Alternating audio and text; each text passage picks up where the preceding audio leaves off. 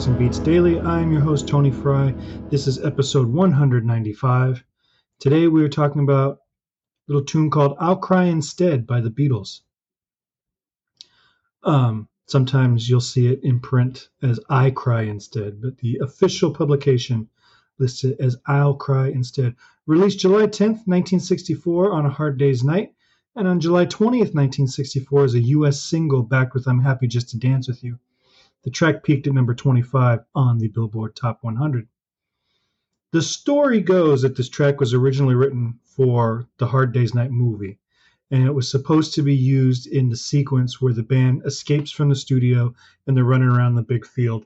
Can't Buy Me Love, as most of you probably know, was eventually chosen instead, but I'll Cry Instead was included on the non-soundtrack side of the LP. So you had the music from the movie on side A, and then you had various other tunes as side B for the soundtrack movie of the film.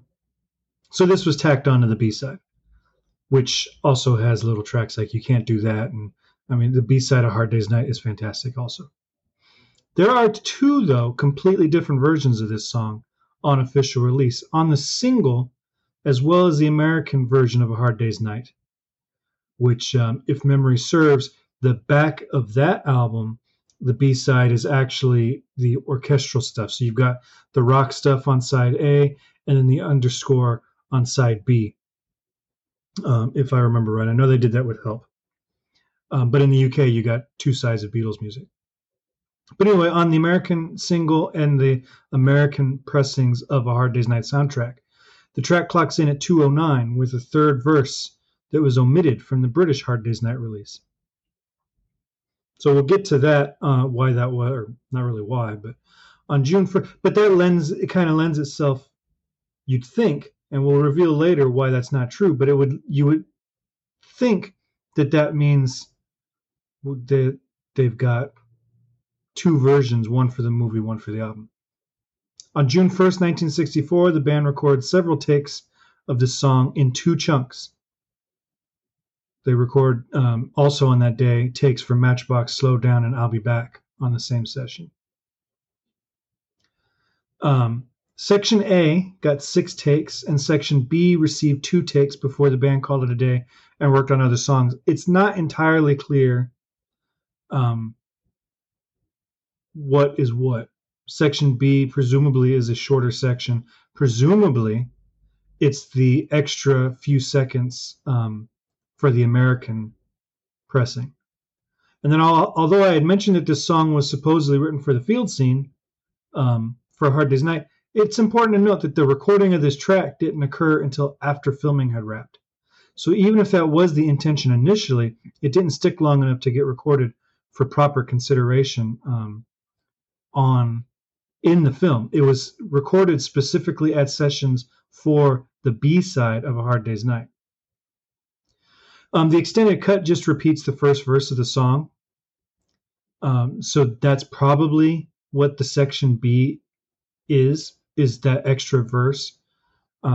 It's the same words as the first verse, but they did record that second verse separately and edit it on later. I really don't understand why they would do that. Unless it was a timing thing where they knew they had, a certain amount of time for a single that they maybe didn't have for the B side of the LP. I don't know. But that seems like a lot of forethought and kind of a lot of extra work for just, 20 extra seconds, 30 extra seconds, whatever it was. For the life of me, though, I couldn't find online any audio of this version, and it is not in my record collection, although I have once picked up the American soundtrack for Hard Day's Night at a record shop and passed because it was like $45 or whatever. And I was like, well, I can get these 4 albums or I can get this one. So I opted for the 4. Now that I'm recording this episode, I wish I'd actually picked up the other version. The music in the verse is pretty basic. He's shifting from a 1 chord to a 2 chord with a D droning underneath, if you believe what the published music says. I don't. I think John just wrote it on 1 chord, and it's actually George's lead guitar line that is shifting the chords. So what he's doing, what they claim he's doing, is doing a G chord to an A minor chord, but keeping the D as a drone.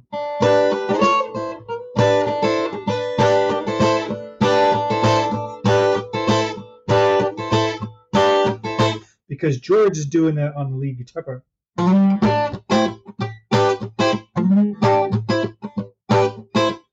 And that's all he's doing, is he's doing a G chord in an F shape on the 3rd fret, and then laying down his ring finger on the 5th fret.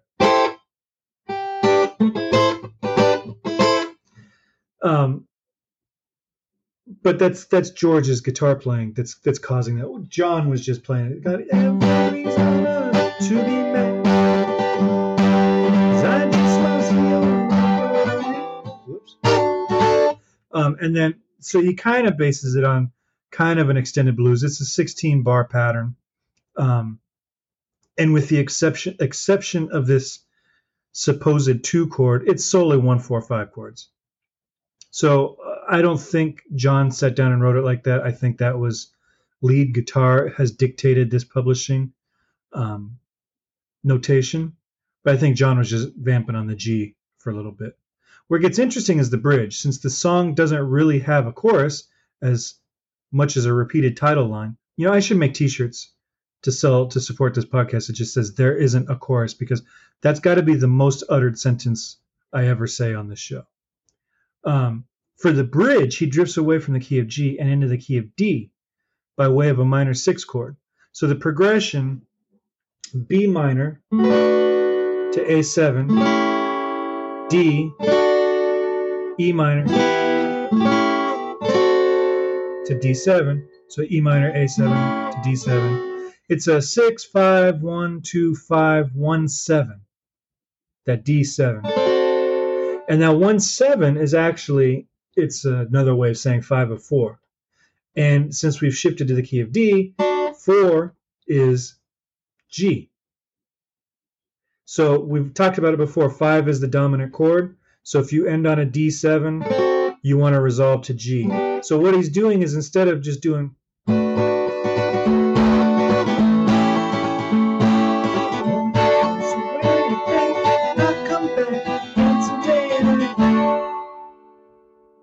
he hits that D7, and it takes us back to G.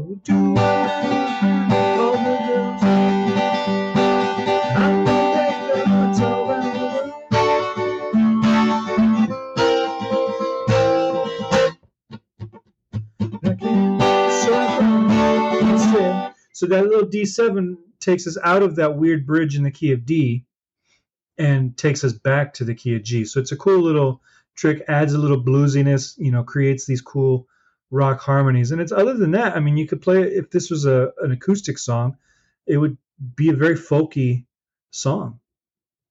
So like, there's nothing particularly groundbreaking musically, but it's a pretty sophisticated for rock and roll, and really shows off the great ear for harmony that all the band's songwriters had. Finally, so that's it for that. That's I'll Cry Instead. There's not much to talk about. I like this song. I think John is in good voice on this track. It's a cool little groove. It's it's kind of got their folk rock country hybrid sound that really takes over in A Hard Day's Night. This is, in a lot of ways, Hard Day's Night. This is on a Rubber Soul. In a lot of ways, this is kind of like a bridge song between the rock and roll of Hard Day's Night and the more country styles of Beatles for Sale and Rubber Soul, which are to come. So that's I'll Cry Instead.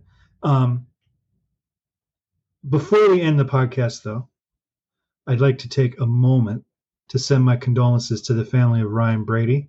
If anybody from his family happens to listen to this show, I send my condolences. Among a long list of musical accomplishments, Ryan was the co-host of the Take It Away podcast, which analyzed every album released by Paul McCartney. And they went deep. Some of these podcast episodes were, a couple hours long. And I listened to and enjoyed every episode of that podcast. A lot of times I'd listen to it on the way home from gigs, because when you've been playing music for a few hours a night, the last thing you want to do is get in the car and hear more notes. So, I listen to a lot of podcasts, and that one, when I discovered it, they were already covering albums in the 90s by the time I came late.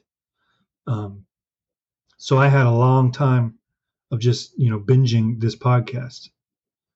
And even when I vehemently disagreed with the opinions being shared by Ryan Orr's co-host, I enjoyed listening to him, and I knew they were skilled musicians. Ryan passed away on Thanksgiving, having been in a car accident. And if you listen to their podcasts,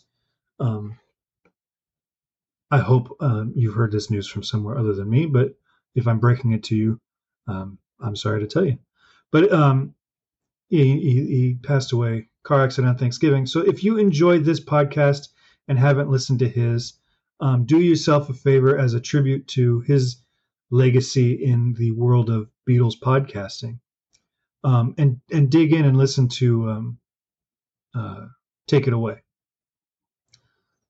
The work that they did on that podcast was a big influence on how I wanted to revive this podcast, because this is an old podcast. I took a couple years off, and I completely reformatted, how it was going to lay out. It didn't used to be daily, and it wasn't song by song. They were just general topics, and they kind of inspired me to hone it in on the very specific task of 3,000 songs by the Kinks and the Beatles. So rest in peace, Ryan, and my condolences to your co-hosts, your family, your friends, and anybody who enjoyed listening to him on his podcast. Take care of yourself, everyone. Stay safe. Have a wonderful holiday season, and I'll talk to you tomorrow.